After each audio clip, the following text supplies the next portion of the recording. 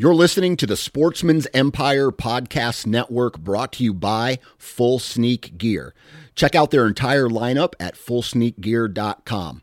Also be sure to check out our entire stable of podcasts at sportsmansempire.com.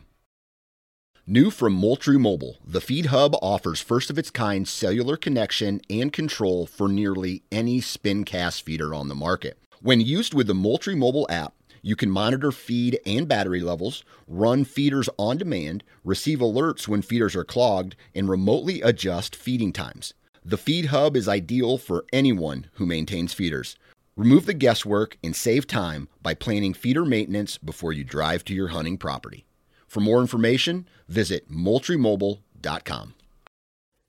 Fully Loaded Chew is tobacco-free, long cut, and pouches that gives you the same pack, dip, spit, and buzz that you're used to without tobacco. Fully Loaded Chew comes in 9 flavors and is made with all food-grade ingredients and tobacco-free nicotine, the purest form of nicotine there is.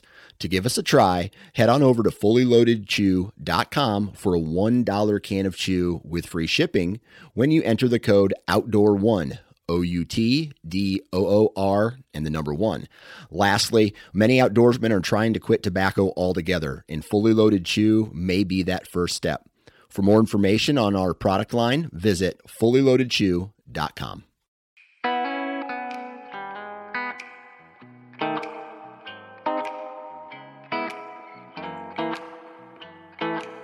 What's up, everyone? Welcome back to the O2 podcast. This week, you just got me and Paul. We're not sure where Corey's yet. So he's who knows? He's lost. He's swimming in Lake Erie or something. I don't know. Doing dad stuff. But we are going to go ahead and get started here. So first off, we will just run down what we've been up to. Paul, you've had a little bit of time out in the woods, and yeah, I took my nephew Levi. We went youth gun hunting out to some public land here in town. It was surprisingly dead. There were not in the public spot that we were at. I can remember taking my son, 10, 12 years ago, and there might be, 20 people for a youth gun weekend. We saw 2. So I don't know if there was a big Ohio State game. Michigan State was in town. So I don't know if that played into it, but it was really disappointing, actually, just the turnout, on that piece of public that I've been hunting for years. So I hope that's not a sign of, the future, but I kind of feel like that's the marker. Like deer gun that's the biggest week that we have in the state for hunting. So that was disappointing. For me, 7,634 deer were harvested by the Utes here in Ohio. So good for you kids. Happy for you. We got some pictures, send them in at Ohio Hunt, the.o2.podcast and Instagram. So yeah, let's see them. But other than that, that was kind of it for me out in the woods. It is kind of, you talk about not having numbers out there. Yeah. Ohio State's always played football on Saturdays. So I'm hard pressed to think that had a huge impact on this week. We'd like obviously to see more numbers, especially with the young folks. But did you guys get anything? We saw 2 does. They were maybe like 150 yards away, and they just, I don't know, something. I don't know if it was us. I don't think they winded us. The wind was pretty good, but they just turned around and hightailed it out of there. Other than that, we didn't see anything. We found a ton of turkey scratching back in this area, which that was good to see. Paul, you're not supposed to be looking for turkey. Yeah, it was just, dude, I think about it. Listen, Christmas morning, my kids are opening up Christmas presents. Santa Claus is the magic is in the air. And I'm thinking about turkeys at some point, like in that morning, like it's going to pop into my head, and I'm going to, that's what I'm geared for, man. That's what I'm wired for. You guys get all jacked up about bow hunting the rut, and I'm just like, spring turkeys. I'm Googling like when does the Florida Southern season start? I think start hunting turkeys in like first week of March. So I don't know. I got a problem. That's funny. Yeah. Well, on my end, I'm going to be really honest. I'm trying to stay out of the pout box. Deer camp. Yeah. That's what we call it, the pout box. And I've had my share of success and failure. I'm having trouble getting a buck on the ground, and I ran into an issue over the weekend where I did hit a very nice buck. The shot placement was not bad. And then the deer ended up on a piece of property in which I cannot get permission to get out there. I'm 99% sure that deer is dead, but I can't get the landowners to give me any response. Not a yes, not a no, just no response. I feel like I've called. That's not for lack of trying. Yeah, I've called them. I've knocked on the door multiple times. I've left notes in the door. I've talked to the neighbors surrounding. It's frustrating. I've called a lot of people. I'm not going to go into a big vent session because there's a lot to this story. But one of the things I found interesting was I have no access to my wildlife officer right now. So the message that was on the voicemail was that they were not accepting or returning phone calls right now. And to me, that was kind of odd, being such an important time of the year. Long story short, the struggle continues, but we are going to move forward and do the best we can. So, I don't know. I don't know what else to say about that, but we're going to get it worked out, man. I have faith. So we ain't out of the woods yet. I mean, we're literally out of the woods, but we're going to find that big guy. So you're due. Anywho, on to bigger and better things. It is, as we record this, what are we going to release this on the 24th of November? We are knocking on the door of gun season. I'm just going to say that I hope everybody is safe when they are going out. I hope everyone is successful. I would urge everyone to read their regulation books, double check anything, make sure you guys got your right orange on, your guns are legal, what you need to do as far as tagging. Just brush up on that stuff. Okay. I don't think 3 shells, got to have a plug unless you're using a single shot. Yeah, it's not too much to ask. It's the responsible thing to do. It's what needs to be done. Yeah. It's that this is the week for me, man. This, I haven't done a ton of bow hunting the last probably 5 years, and I've put all my eggs into one, gun hunting basket. The full week, the 2 days. So I have missed like 3, and I'm going to throw myself under the speeding bus, but I have missed 3 really nice bucks like 3 years in a row down south. And I told you this story. I'm going to tell it. What the hell, man? Make fun of myself. So it was muzzleloader season last year. 2 really nice deer come across. They're like 80 yards from me. Across the creek, there's a ravine. Buck fever sets in. I'm shaking like a leaf.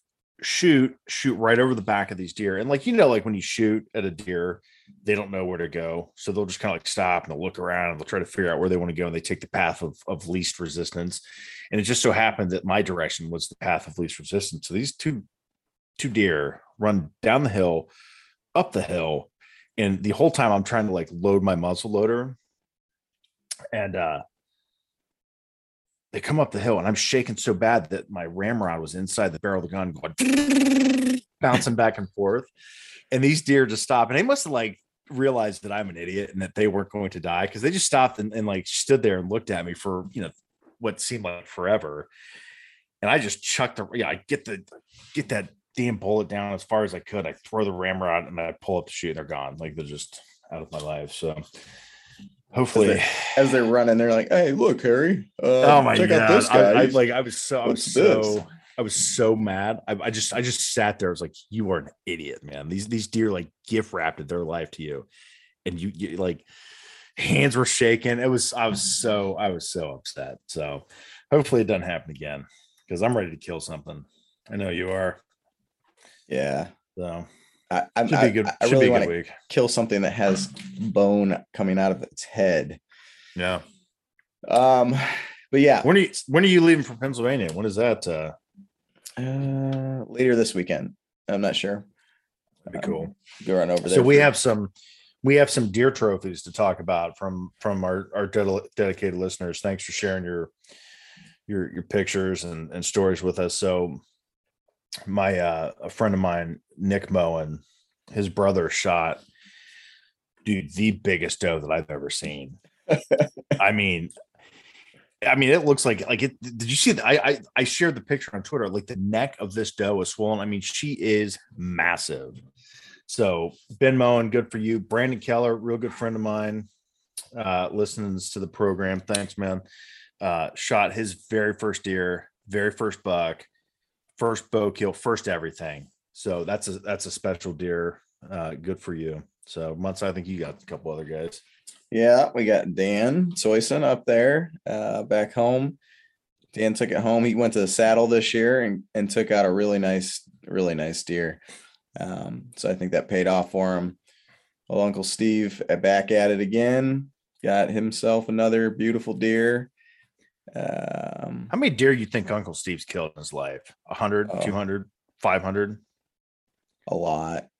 I've never met Uncle Steve, but I looked at that picture that you post on Instagram. I'm like, dude, that guy has seen some shit in the woods for sure. Like that's the type of guy that just doesn't flinch, man. He does a very nice job of getting one in Ohio and Pennsylvania. That's tough. Just about every year. Oh yeah. Especially over there, they've got antler restrictions and stuff. So, oh, do they really? Yeah. But I saw like they have a bear hunting season over there. I thought that was pretty sweet. Pennsylvania, man, I got to get over there. Speaking of bear hunting, and I've seen a bear twice. I had 3 times, once in the Smoky Mountains, that counts, but twice in the woods here. I saw that like the state of Washington banned spring bear hunting, or I think just bear hunting season, spring and fall, for 2022, which is pretty crazy. And I didn't read the full article, but I'm sure it's just a knee-jerk reaction. It's not based on the popular thing, trust the science months. It's probably not based on that, if I had to guess. Probably an emotional reaction. So, keep your head on a swivel, man. There are people that are coming after the stuff that we love to do. So I'm no expert on that stuff, but I know there's some other states that are in the same boat. New Jersey's one that's banned all bear hunting. They're going to have some issues. California obviously has some interesting laws, but instead of allowing hunters to take out certain predators, they pay people with taxpayer money. So, but we're not going to go down that rabbit hole, Paul. Not today. So we'll say that for a July topic. We don't have anything else to talk about. Right. Let's see. Today's featured guest is Mr. Justin Ross with Farmers and Hunters Feeding the Hungry.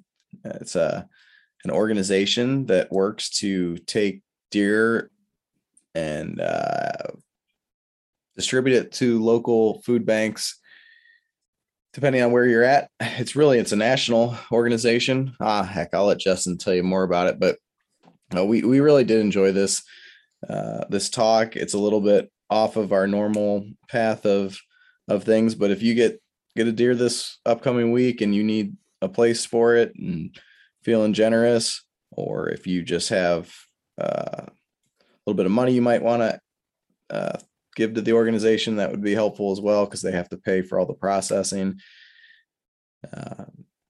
It's pretty cool. So it's heading into the holiday season. It's definitely something that I think needs to be considered.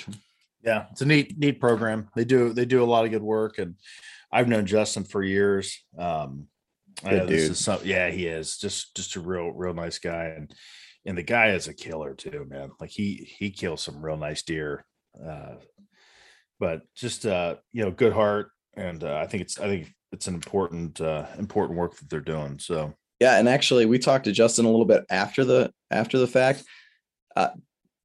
I think we're going to try to get some stuff down the road where we can help his organization and get people out and doing some stuff.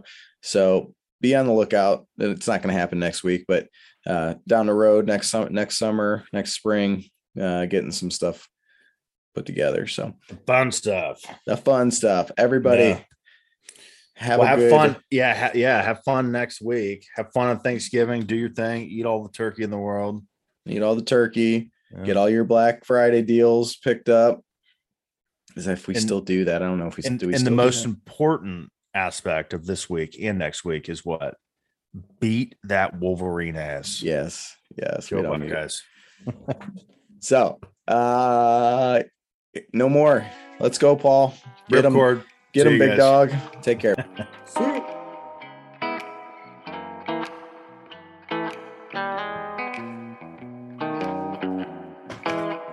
And good afternoon, or good evening, I guess is where we're at for the day. We've got our special guest today, Justin Ross, with Farmers and Hunters Feeding the Hungry. Justin, how's it going? It's good, man. It's good. Finally have some cool weather, and crops are coming off. So, season's really kicking in. Yeah, it feels like we're actually moving into hunting season. It just happens to be the third week in November here or whatever. So, but Justin's going to talk to us tonight a little bit about the organization he works with and, some of the benefits that, they have for farmers and hunters and people that are hungry. So, Justin, do you want to give us a quick rundown of what your group is that you work with? Yeah, it's quite frankly, I run a chapter here in Central Ohio, northern, eastern Central Ohio. And it's a feeding ministry. The history of Farmers and Hunters Feeding the Hungry goes back to Rick Wilson, which was the original guy that created it. And there's a great video. It was actually produced on Hunting the Country way back in the day. And back in 97, I'll just to give a rundown. So back in 1997, the story kind of goes that Rick was a school teacher. And he was heading home one day and he saw a car parked on the side of the road and a lady was standing there flagging him down. And he was like, I don't know what's going on, but he didn't want to pass by. So he stopped to talk to her. And she said, "Hey, would you mind helping me run up in the woods and get this dead deer?" And he was like, "Man, this is really odd," but he just felt compelled to do it. So he went up in the woods with her and got this deer and they got to talking. She's like, "Look, I don't have, a job. We kind of live out of the car type thing. And this is what I'm feeding my kids." And so from then on, he was like, "Man, we got to do something about this. There's plenty of deer around." And this was out in Maryland. But there's plenty of deer around. There's plenty of need. So he, from there, it evolved into a ministry in his church. To where he would essentially take donated deer meat and give it out to the local food banks. And quickly it just changed into a nationwide type thing since the late 90s. So I've been doing this since 2007 here in Ohio, and it just gets better and better every year. Honestly, for a quick overview, that it's a great outlet for people that harvest more animals than they need. Or people that maybe they don't like deer meat, but they love just the experience of hunting. So it gives them an outlet to donate meat for free. And, I raise money to pay for the processing and then give it all back to food banks in the local area. So how does the process work? So I harvest a deer and then what do I do? Yeah. So we have, we contract with certain butchers all around the state because of, trying to think of the word, obviously the legalities of giving meat out. We have to work with USDA inspected or county inspected butchers. So which obviously we know that whitetails are not for resale, and the butcher isn't actually inspecting or the county or the USDA isn't actually inspecting the butcher for whitetails. It's just that they're saying that, hey, they're a clean facility. And, we approve them to butcher meat to give to the public. So we contract with those butchers and we set a price. You as the hunter, you would fill your tag just like you normally would buy, purchase a tag, kill the animal, field dress it, take it to one of our butchers, drop it off, say, "Hey, I want to donate to FHFH." And they get a hold of me, say, "Hey, we got another deer." And then, usually my butchers, twice a year, they'll get a hold of me and say, I got X amount of deer. They'll give me an invoice and I cut them a check. And then throughout the year, now that I've been doing it long enough, the food banks come along. They know who to talk to and they get the deer meat throughout the year. And so we just keep track of that. But yeah, as you, the hunter, you just drop it off, say you want to donate to FHFH, and it's that simple. Yeah. How many butchers are just in, just say, Central Ohio? How many did you have signed up? Central Ohio, there's a handful. Okay. I only deal with Oilers out in Utica right now. Okay. I actually was dealing with some other butchers, but they've gotten so busy during this pandemic doing beef and hogs that they've actually just cut deer out because they're all of their time's booked doing beef and hogs. So I'm actually down to just Oilers with my chapter, but there's a couple other chapters around town that have contracted with other butchers. I think right now we're around like 35 or 40 butchers throughout the state of Ohio that we're contracted with. Yeah, I'm looking at your guys' website, and just for reference, it's fhfh.org. But you got a really nice map of and Ohio's very well represented, both for butchers and for people like yourself, Justin, as far as the contact for the organization in each area. So if anybody's interested, there's definitely a good website. You can go check that out. Does Thurn still do it downtown?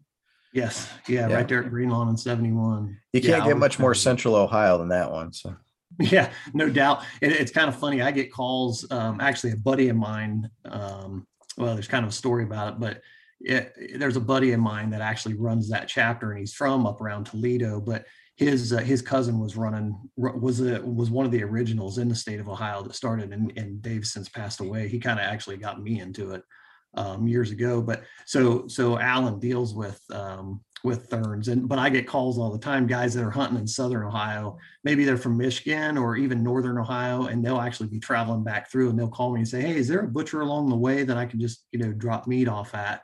Well, not meat, but actually drop the carcass off. And yeah, they always drop them at Thurns because they're coming right up 71 typically. So it works out really well. Good. So how do you feel like what shelters do you guys donate to? Is there like a vetting process? Do some shelters not want deer meat because it's, kind of outside of the norm, or is the need so great that people are just grateful for any sort of food donation? Back in the day, it was so years ago. When I first started talking to some of the local food banks, Salvation Army, some of the churches that have outreach ministries that have food banks there, they even questioned it. It was like, well, are people, they don't know what to do with the deer meat and so forth. So actually, the Division of Wildlife had came up with years ago little like business card size recipes. And they all involved, using venison. And so anyways, I had got a bunch of those from the division, and then I would hand them out. And so actually, when the food banks would pass out, like give groceries to the families, they would put a recipe card down in the bag. And all of our meat that we have is ground in 1 pound packages. It makes it very easy to use. It's very simple and efficient for the butchers to just, grind everything up, package it in 1 pound packages. And, I'm sure all three of you guys could come up with 10 recipes right off the bat that could use ground meat. So anyways, yes, there was issues in the beginning. Division of Wildlife helped out with that, got that fixed. And now there really isn't. People are just grateful to have it. A couple of weeks ago, I was passing out some meat. And there was one organization that had no idea we even did it. There was a sister organization of theirs has been getting meat for 10 years. And so anyways, they had got a hold of this other organization and said, hey, give him a call. He's got meat for you. So they were asking the same questions you were asking, like, what do we do? So I got them set up, and they're extremely grateful, and they're looking forward to, every few weeks taking a couple 100 pounds. I just got a call from the butcher today. I've got 3,000 pounds of meat ready to go out into the local community right now. Man, that's fantastic. That was going to be one of my questions, was on an average year, how many pounds do you get? It's actually dwindled down here in the last few years because so many people are keeping their own harvest now. There was a time that I was doing 12,000 pounds of meat a year. And if you look at it, we kind of view it in the organization as about quarter pound servings. So, if you're talking 10,000 pounds of meat, you're talking 40,000 servings.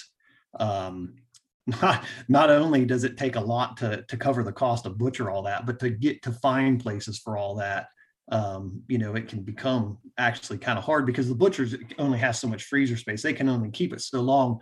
But luckily, a lot of our butchers are willing to keep it and pass it out sparingly to try to at least get it, 9 months out of the year that there's a supply of meat, compared to just, like 4 months of bow season here in Ohio. So at any rate, yeah, I'm doing probably now I'll go between 6,000 and 7,000 pounds of meat every year. I'm on your website. It says one deer is equal to 200 meals. That's incredible. Yeah, we use that as an average number of 50 pounds of meat per deer. Obviously, you're going to have some that are smaller than that, and then you're going to have some deer that provide or yield more than that. Yeah. But that seems to be kind of the average if you would look through our total deer donations or just deer, elk, whatever, depending where you're at in the country and servings. That's about where it's at. It's about 50 pounds per animal. Will you guys accept other animals besides whitetails? Or, I mean, in Ohio, I guess that's obviously our big game species, but is there anything else that you guys take in or? In Ohio, well, so yes and no, as in wildlife species, no. Obviously we don't really have a hog problem here or a bear problem. Obviously we don't have a black bear season. But because of trichinosis, the organization will not accept bear meat or wild hogs, because obviously we have these chapters throughout the whole country. And with it, we don't take any road kills just because of possible damage to meat and so forth. But throughout the country, yes, to answer your question, we do take a lot of elk, mule deer, some of the chapters out west. They're eating good out there. What's that? They're eating good out there, getting elk and all kinds of stuff. Yeah. But one thing that's happened here in the state of Ohio, we've got a chapter coordinator that's out east, and his deer donations have really dropped off in the past few years, but he wanted to find an outlet to still supply the food banks with meat. So he actually has raised money, and he'll go to these, the county fairs. He'll go to the county fairs and actually purchase the animals at a county fair. And then, his Farmers and Hunters Feeding the Hungry chapter will buy those animals, and then he'll take them to the butcher, have them butchered, and that meat will actually go back in the community. So whether it's beef or hogs, I think he's even actually bought some chickens, and he'll have the chickens butchered, and that'll go back into the food banks locally, just because he wants to have a supply of meat for his food banks, and he just hasn't had as much with venison. That's what's unique is because we aren't just straight. We're just trying to find meat to give to the community. And I've actually had some beef and some hogs throughout the year. Like a guy will clean his hog barn out. Maybe there's one that's, maybe he's lame or something, for whatever reason, the USDA won't accept it. I don't know how much you guys know about that, but there are pretty stringent rules. And he'll just call me and say, hey, I got a beef and 3 hogs. Can I just butcher them for you? Yeah, absolutely. So we just set up and agree to a price, and then I just take all that meat and throw it back into the food banks locally. I mean, there's no reason for that stuff to go to waste. Yeah.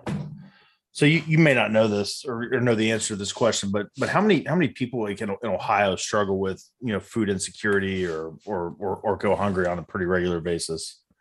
I obviously look at the website as well, and the last data that we've got, it states there on the website that 1 in 9 Americans are struggling with hunger. And what else? I think it said on there, I pulled it up here as well, as in 2019, 13.7 million American households were food insecure. Obviously, it's a pretty good amount of people that need help. Yeah. And it kind of goes back to, this started as when Rick started, he's really got a funny story about it, but when he started it in Maryland, it's just an outreach ministry within his church. When it didn't take too long before the budget for farmers and hunters became larger than his church, and his church essentially kind of kicked him out. It was like, hey man, you got something going here. You kind of need to go, build your own office. And it's a little bit of a funny story, but I'm kind of blowing it up a little bit, but that's kind of how it is. And it's just turned into something where I get calls every year, people that donate money to me. They don't even hunt. They don't like hunting, but they're like, man, this is a win-win for everybody. They know that we've got whitetails galore, and it's a renewable resource. So that, they're willing to help feed people, and it's a win for everybody. So where's kind of like the largest concentration of food go in the state? Is it, central, north, south, east, west, or is it just kind of like distributed equally across the networks in Ohio? Yeah, well, so the whole idea is for the chapters to be local. That was okay. The original idea from the beginning. That you'd have a local coordinator, and he would contract with local butchers, and then that meat would theoretically be donated from local hunters, and it would go back to those local food banks. So there has been times when, when I've taken excess of meat, back when I was talking, we were having 1,000 pounds a year. I would take some of that into Columbus to Faith Mission to give that to them, because obviously there's a large need in the inner city communities for just protein sources in the food banks. Excuse me. But really, it just depends on who's getting the most donations, because everybody tries to keep it local to their community. I know where I do a lot of hunting down in the southern part of the state. I mean, that seems to be like a pretty common thing with some of the families down there really, really struggle. So I think it's amazing, because one of my other hobbies in life is kind of on the fitness side of things, but like, diet is has such an important role in how people function. It sounds so silly, but good meat source, and venison is so lean and everything else. I mean, you can't get much better than that. And that's what we've gone in our house, where we eat, it's venison. We buy a very, very small amount of beef throughout the year. So I think that's amazing for these, food pantries and stuff that really don't have great meat sources. FHFH is, like I said, things evolve into certain things, but obviously it's a win-win for everybody. But it's really turned into a community now, because you've got such a large like field to table movement. And since this has always been a grassroots effort, it's turned into, it's not really just a hunting we never were a hunting organization. We were a feeding ministry is what we are.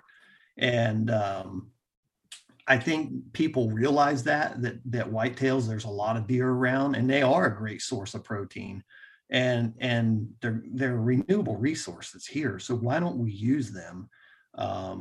And just like you said, I mean, you're living off venison. Myself, I buy some hog meat and some chicken, but yeah, we don't buy beef. I mean, we just live off venison. And, I think a lot of people see that value now, just because of the movement that we're in. So would you attribute that, that decline from 12,000 to 3,000 pounds annually? I mean, is that the field to table movement kind of taking a bite out of that, or is it just, multitude of things? I think partially it is. It's people have found hunting as an opportunity to spend with their family and even community. It's turned into a very valuable skill, possibly you could say, or just like I said, just opportunity to spend time with family, especially through this pandemic.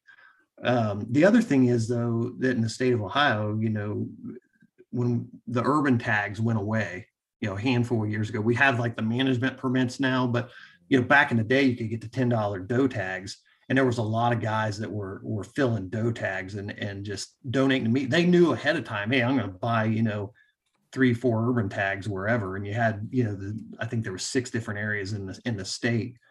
And those guys would just go out and just slaughter does, because they wanted to go hunt, and they knew there was an outlet for the meat. If there was an outlet for the meat, they'd have never hunted. So a lot of people don't know that, and this ended probably maybe 6 years ago.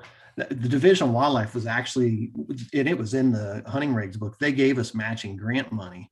And we viewed it as they kind of used us as a resource to just to help with the herd size in Ohio. I mean, there was, gosh, probably, I can't remember now, maybe back in 2012 area, you'd have to talk to the division, but maybe back in that area, I think the total harvest in Ohio was like 220,000 deer.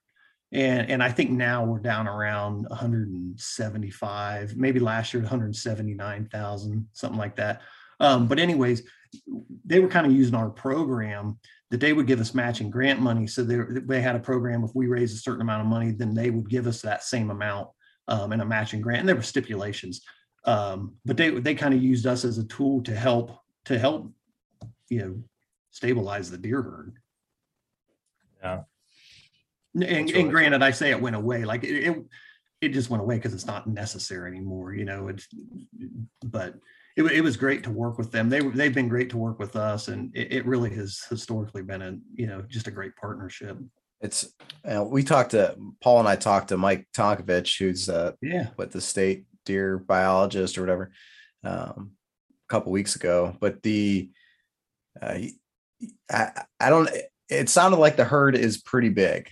Is that right, Paul? Does that sound like what we got out of that? Was I think it was like stable was kind of more along the lines. Yeah. So it maybe we'll see that come back or something. Now, Justin, when we talk about food safety and all that kind of stuff, I mean, this is not something anybody really wants to discuss, but it's real.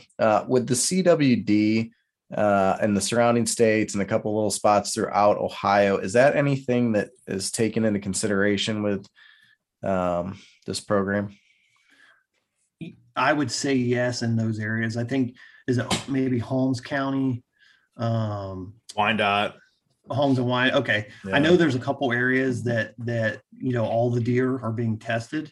I haven't talked to any chapter coordinators in that area. I'm sure they're following any mandates that the Division of Wildlife have put out there. We can all debate back and forth what's going on with CWD.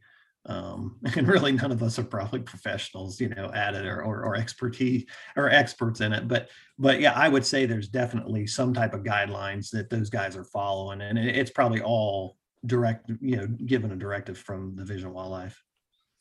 Yeah. I think there's a stigma that goes along with with hunting, that we're all out just these bloodthirsty rednecks that that want to go out and kill everything that's brown that walks in front of us, and I think it's programs like this that I think are very important and help. One, just you're doing good work with helping people and feeding hungry families. Man, that's as wholesome as it gets. But two, the people, this is what it's all about. It's a community, it's a family, it's a network of people that that value the resource that we get to experience and to use. So I think this is a great program. So yeah, I appreciate it. I'm glad that you guys find value in promoting it as well. I to go back to your comment, I think historically, bow hunters have become such a huge part of hunting now in the last 20 years. Archery is such a big sport, I guess you could say. And I think actually last year, if I remember right, last year was the first year in the state of Ohio that the harvest, the bow harvest or the archery harvest was larger than the gun harvest, if I remember right. But with that being said, back in the day, you hear all these horror stories that people in orange running around, they're slinging lead, just like you were alluding to, Paul. And that probably didn't create the best narrative, but with bow hunters, nobody sees them. They're out there, they park their trucks, they go do what they want to do, and so you don't get that bad mantra that you used to get back in the day, where you'd have 20 guys driving deer, which is a very efficient tactic, but it can be very unsafe. But that back in the day, that's what people saw, and I think that's why some of that narrative came out, and now it's just not that way. Yeah, for sure. So if people want to get involved, what are some things that they can do, and how do they find that? The First thing to do, go to fhfh.org. As you guys mentioned, it's a very, very easy website to navigate around. There's drop down menus, and then you can go into an interactive map to find a chapter coordinator. Contact information's there. You can get a hold of that chapter coordinator to ask those questions in your area. Excuse me again. As well as the butcher list, an updated butcher list. And so you could call that butcher. All I would say is, if you're going to be out there hunting, maybe just make sure the butcher's hours. I mean, they're operating a business. So maybe call ahead. If you know that you're going to donate a deer, maybe call ahead and just make sure you know when they're open or closed, when they're able to accept animals. It's up to them because they're running their own business. But as we get into later in the season, it's cooler. So, hey, if you got to wait overnight, it ain't that big of a deal. Early season, I try to tell guys, hey, make sure you know that if you harvest a deer, you can get it cooled down or get it to that butcher, and they're open to accept it. Yeah. But anyways, get on the website. You can get all that information there. Butchers in your area, wherever you live, wherever you might be hunting, and also the chapter coordinators. Or feel free to reach out to myself. I mean, I'll help as much as I can. I've been doing this since 2007, so I've been doing it for a while. So I want to ask you just kind of a very direct question, but how much money does your chapter need every year to process the deer that you bring in?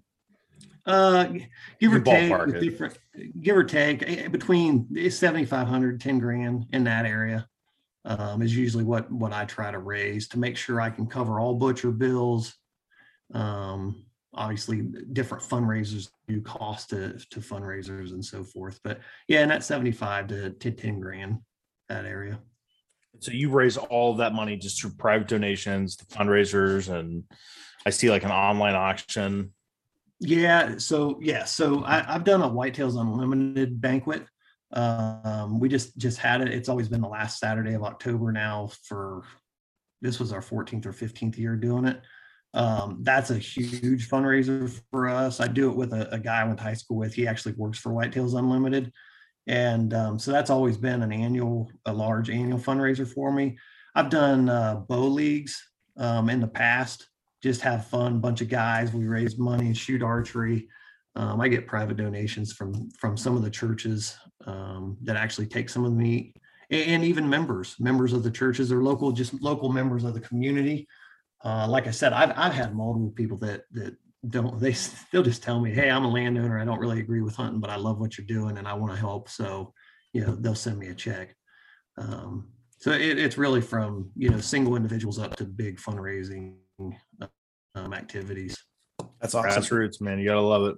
Yeah. Next year when you go to have your banquet or whatever, we need to push that ahead of time. So get back in touch with us there on that. So yeah, absolutely. And there is a couple of things here I wanted to go through. We were talking about just some of the stats, and I got some of the total stats because I think to be honest, it's pretty mind-boggling.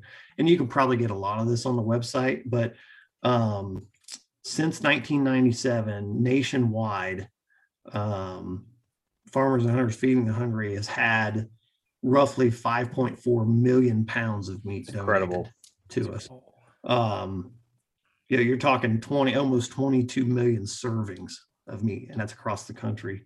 In the state of Ohio, since that's what we're mainly talking about, we've had, again, since 2001, that was the first chapter that started in the state of Ohio, and then we've fluctuated up and down. I was going to say too, it looks like on the website we've got 29 active chapters in the state of Ohio right now, but since 2001 in the state of Ohio, we've had just over 1.2 million pounds of meat donated, about 4.9 million servings. And then just here locally with my chapter, since 2007, I'm right around, pushing 100,000 pounds of meat and, 400,000 pounds or 400,000 servings. It's amazing every time you see those numbers to think that's the majority of that meat is not being raised by a rancher or a farmer. That is just nature. Pure, man. It's amazing, man. Yeah. It's just amazing and it's awesome. It's awesome. Yeah. So it's fhfh.org. That's correct. Check out the website. A lot of good information on there. Do you have any planned events coming up for 2022 you want to talk about, or are you still in the works on those? I actually am thinking about, Paul, I know you, and I've got this property in Hocking County, and I'm actually thinking about putting together a like an archery shoot down there. Okay. Have you guys heard of the Total Archery Challenge they do out west? I have not. Okay, so the Total Archery Challenge essentially is a big archery shoot. A lot of guys come in, they just shoot 3D targets throughout the wilderness.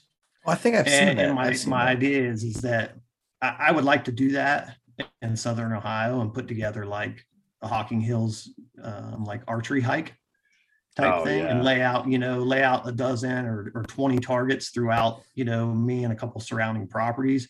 And essentially you're going to have uphill, downhill, you're going to have 20-yard shots, you're going to have 75-yard shots, just fun archery. And so I'm looking at doing that next year, maybe right after turkey season, maybe middle of the summer. Try to do somewhat of a fundraiser, get some guys in, have a big, barbecue, like hog roast or something, whatever, and just go shoot. And, we all love archery, so yeah, that sounds great. I can show that Paul and Corey how to actually shoot. I mean, yeah, there you go. Yeah, with those heavy it's arrows. Fun. Have you guys ever shot? Do you guys shoot much 3D? I have just a target home. Yeah. It's a ball. Like it's a ball to go to these 3D archery courses. I mean, they're all over the state. You can find them everywhere. Yeah. And just to step out and go shoot those targets. Number one, it's a mental exercise. It's physical exercise. You're usually having a good time with buddies.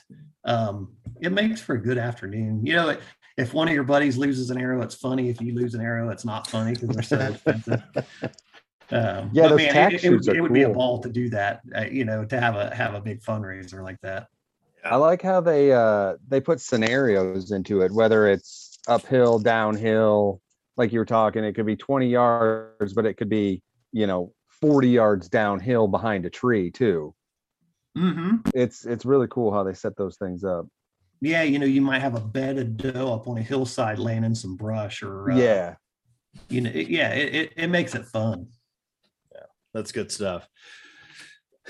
Munts, Ringle, you guys got anything else? The only thing I was going to say is I think we're going to run this sometime here around the holidays. And I think a lot of us are blessed enough, whether it's food that we've harvested or just in general, we've got food on our table. So when it comes to organizations like Justin's, I think it's something you really need to consider. If you don't have meat to give, that's fine. He'll happily take donations for the processing fees and that kind of stuff. But this is truly what it's all about, and getting people good food. Not to get too like philosophical and stuff, but back in the day when the villages were, there was people went out and hunted and they brought it back for other people and they shared the meat. Like that's exactly what this is about. So I think being around the holidays and everything, it's something, if you haven't ever considered before, really take a look at it, get a hold of Justin, get on the website, and see if there's something you can do for them. Yeah, for sure. Yeah. And, depending on the county you're hunting in the state of Ohio, I mean, there's 2, 3, and 4 deer counties. Obviously there's a cumulative of 6 deer total. The management permits you can only use up here to this, Sunday after Thanksgiving. And then the management permits are not good anymore. But man, I would just like to say, anybody that feels that you've got what you need, just like Andrew said, man, buy another tag. You're donating to the Division of Wildlife. They're doing a lot of work to give you the deer that you like to hunt. So go out there and tag one and donate it. It's free of charge. And you get to spend some time out there. Maybe it's with yourself, maybe it's with family, but yeah, try to harvest an extra deer for your community, because that's where it's going to go. Yeah, absolutely. Well, Justin, I can't wait to have you on in a few weeks and hear about that. Hopefully you tag that big old buck you've been chasing. I want to hear all about that story. So good luck there, man. They don't get big by being stupid. So No, they don't. No, they don't. So, all right, man, we appreciate your time. Yep. Thanks, All Justin. right, man. Thanks, guys. Yep. Good talking. Thanks.